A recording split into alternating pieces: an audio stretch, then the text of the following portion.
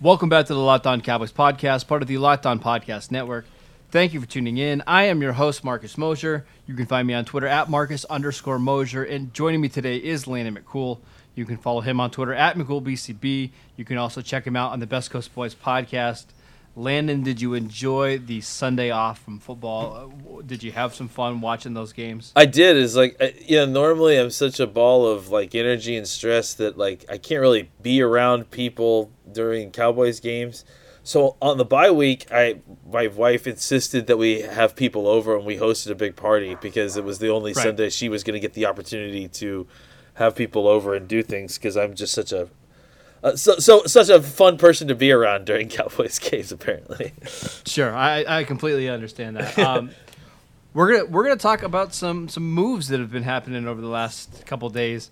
We recorded our podcast on Thursday.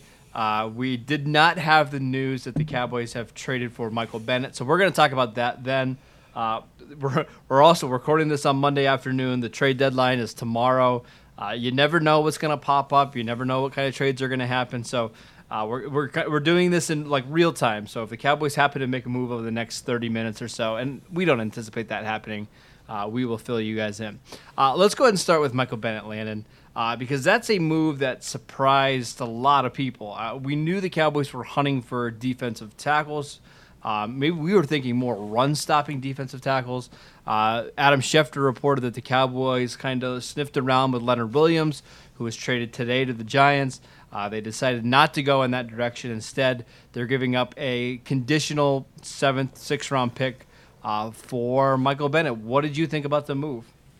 I thought it was fantastic. I mean, I think, one of the things that was an underrated loss for this defense was Tyrone Crawford, and frankly, I mean, that not even just over the last few days, but I feel like just in the course of the whole season, because really he hasn't really been Tyrone Crawford this whole time. I mean, he's been dealing with this hip bursitis on one side and then the other side for basically the entirety of the season and into training camp. So, and as much as everyone wants to, either love-hate Tyrone Crawford, I think that his role on the field on this team was very well-defined and very important.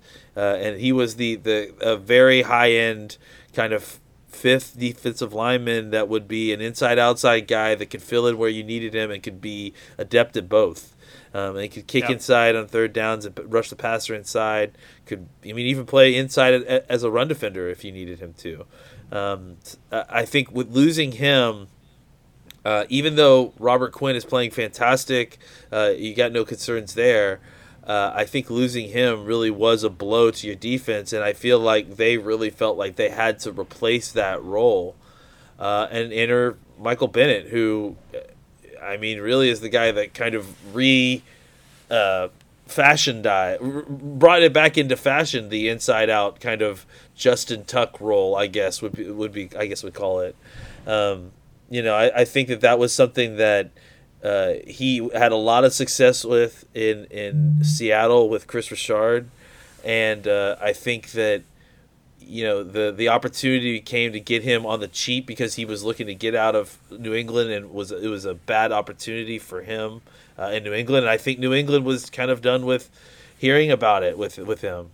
And I think this is a much better fit situation for Seattle. For the Cowboys, and for the price, I think it's a really good match of value and what you were looking for.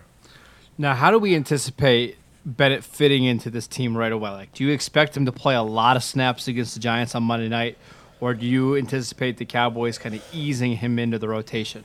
Well, I think it was nice to be able to get him in over the bye. I think you buy yourself some extra practices by getting him in early, and I think just getting him acclimated. He's a professional. At this point, he's played on a couple different teams. He's played in this system before. It's a one-gap system. You're not asking him to do a lot of different difficult stuff.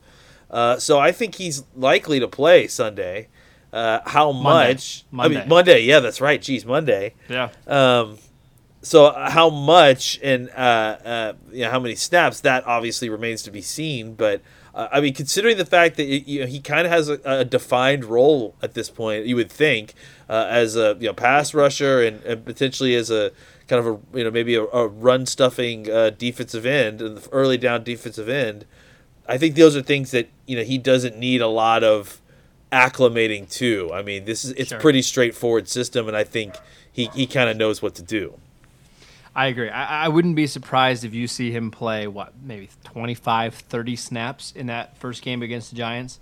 I think that's pretty realistic, and I think it's certainly going to depend on the game flow, right? If the Cowboys get into a game where, they're up by a score or two, I would expect you're going to see Bennett on the field more as that nickel inside rusher. If it's a lower scoring game or if it's, within a couple of points, you might not see him on the field as much as a defensive tackle, maybe more as a base end. And that kind of leads me to this, Landon. On first down, who are you starting at defensive end? Obviously DeMarcus Lawrence, but are you going to play Bennett ahead of Robert Quinn? What's the plan there? I mean, I think the idea is just to have both. I mean, is it going to be a little bit matchup dependent? It probably, and I think it also, on top of that, it's just about having the kind of faith and comfort in having either one of those guys available to you, and not having to constantly put. I mean, it's great that Quinn is able to go out there and first down and play the run. But I think the problem is that you're wanting to play him all these passing downs, and then you're also adding in all these first down run stopping rounds. That's a lot of snaps on a body and a defense right, where you're actually asking most of these guys to rotate. So I think he can take a little bit of those snaps away from Quinn, and you still feel good about what you got out there. I think he can obviously take snaps inside at defensive tackle as a pass rusher, and you love what he brings there. I mean, just as a player and also just as a guy who can operate in stunts and games. I mean, imagine him and DeMarcus Lawrence working together. I think it really could be some special stuff inside out. I mean, I think his role is probably pretty similar to what you saw with Tyrone Crawford, to be honest, and I just think a better version of that. As long as he fits into the scheme and all that kind of stuff. But if you're just going by talent level, I think it's an upgrade. All right, let's take a quick break. We're going to come back and talk about another potential trade opportunity the Cowboys might have over the next 24 hours. All right, Landon, there was some reports this morning from a couple different newspapers that the Cowboys have been exploring the safety market via trade over the last couple of days. Now, I know some people are wondering if they're going to go after Jamal Adams or somebody like that. I think both you and I agree that's probably not realistic. But do we anticipate this team making some smaller move to help the safety position? Obviously, Kayvon Frazier is out for the season. Jeff Heath has struggled some. Is there any scenario where you could see the Cowboys trading another late-round pick for some safety help?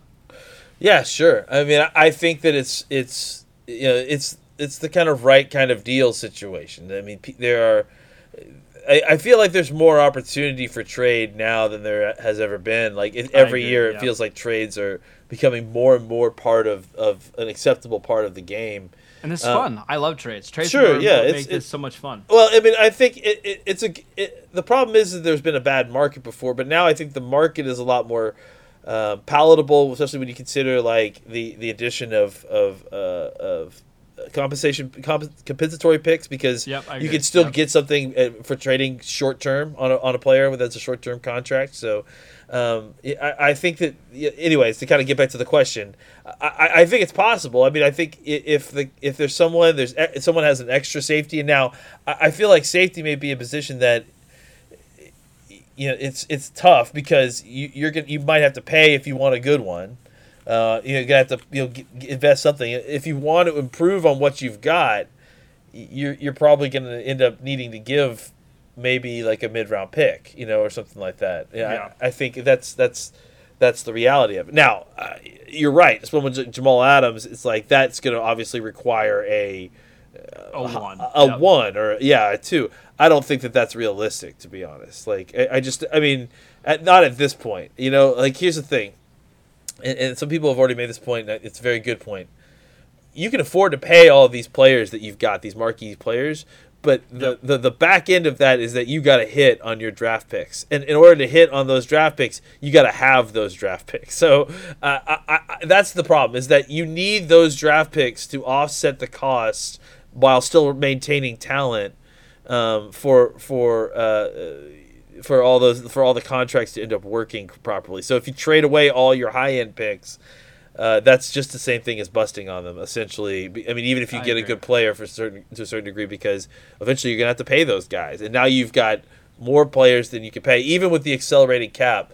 I think that at a certain point it's going to be difficult to juggle all those balls in a way that the players are going to enjoy. Because that's the other thing: the players have to play ball when you kind of slot those contracts together. Sometimes they don't want to, Right. The name that was floated out there was Marcus May of the New York Jets. He was drafted in the same draft as Jamal Adams in the second round. He's actually played pretty well over the last 2 years. He's Pro Football Focus's 12th ranked safety. Who knows what the Jets would want for him? My guess is probably a 3rd to 4th round pick. That seems a little high for me, considering he's going into the final year of his rookie contract next season. Yes, you would get him for the next 24 games or whatever that is. But are the Cowboys willing to give away another mid-round pick because of the things you just mentioned?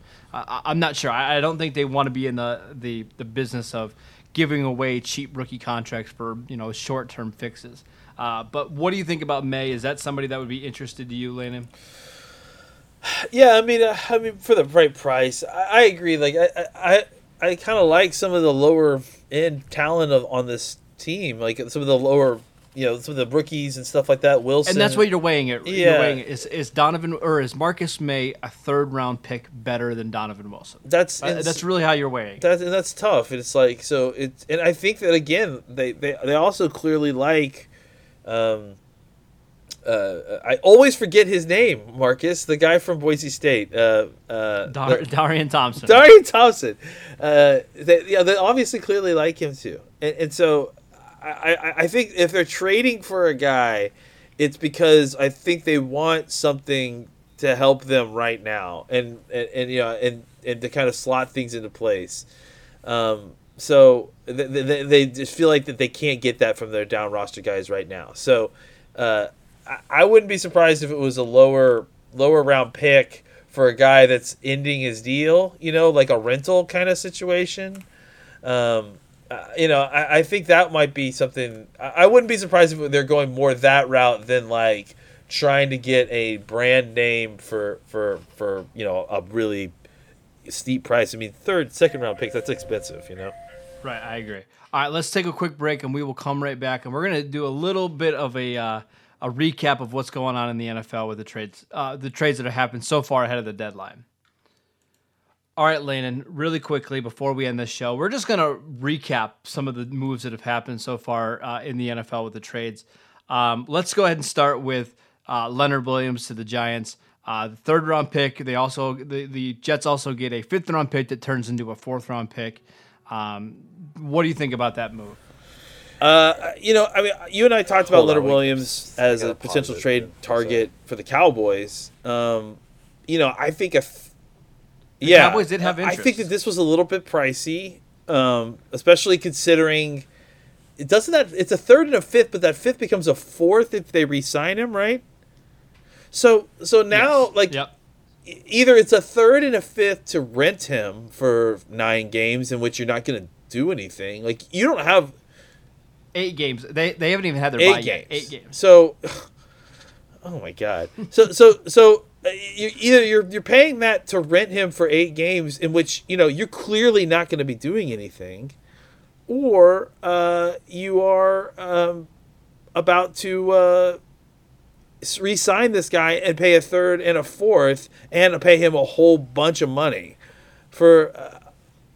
At a position that they're already pretty good at. It's not like that's not like not at all. And so that's really confusing because I understand having depth at a position, but like that's too much. You're spending that's too much like misappropriation of in one spot. That like I don't know. It's not just the money. It's the money and the picks and all of it. That's just too much. I agree. I mean, maybe the Giants just really want to win this Monday night game against the Cowboys. So they're just throwing every asset they have to look good. I don't know. This one is confusing to me because I like Leonard Williams, but I think everybody can agree he's been a disappointment for the 6th overall pick in the draft. What he really is a glorified run stuffer who doesn't make a lot of plays as a pass rusher. And I've kind of always thought he's a better fit in a 4-3 as a 1 technique. But now you're using him again as probably a 5 technique in that defense, right? How valuable is Leonard Williams going to be as a 5 technique? You know, you're going to have to pay him a bunch of money. He has just 7 sacks over the last 3 seasons, none this year. I don't know. That one's a little puzzling to me. Let's go ahead and move on to some other ones. We'll just kind of do these rapid fire. The 49ers traded for Broncos wide receiver Emmanuel Sanders. That was a 3rd and 4th round pick. I've mentioned Sanders as a potential trade candidate for the Cowboys. I thought that was a little too expensive for the Cowboys, but it's a good fit for the 49ers. What did you think of that move? Yeah, I mean, again, it's I think I think they're desperate to get a wide receiver. I mean, that's a little different story for me because San Francisco's undefeated at this point. They're contending. They're contending. Yeah, they have a legit shot to do that's something. the thing is I don't even know why. Like that's the issue is that the Giants in general shouldn't be buyers in that market. Like they're not in the contender. Let's get better market. Well, I just saw a report that the Giants felt like they had free money because they're expected to get a 3rd round pick for Lena Collins last year. So what does that mean? What does that mean? Like, so now you're nothing really. You're still losing. Then load up even more next year. What are you talking about, guys? Well, not only that is we just looked at the draft order, and as of right now, that pick that the Giants traded away is going to be like 70, 71, maybe even a little higher if they struggle the second half of the season. The compensatory pick you're going to get is going to be in the late 90s. It's going to be like 98, 99. That's a lot of value that you just let go because you felt like it was free money, and it's not free money. You just let go of a really good player. So I don't know. I'm confused with what the Giants are doing, but I love it. It's great. Great. I mean, I love that it's the Giants. That's why it's great for sure. Absolutely. All right, one more really quickly, Landon. The Patriots traded a 2nd round pick for Mohamed Sanu. This one surprised me. I've always been a fan of Mohamed Sanu, but I thought he's more of a really high-end 3rd receiver rather than a 2nd receiver.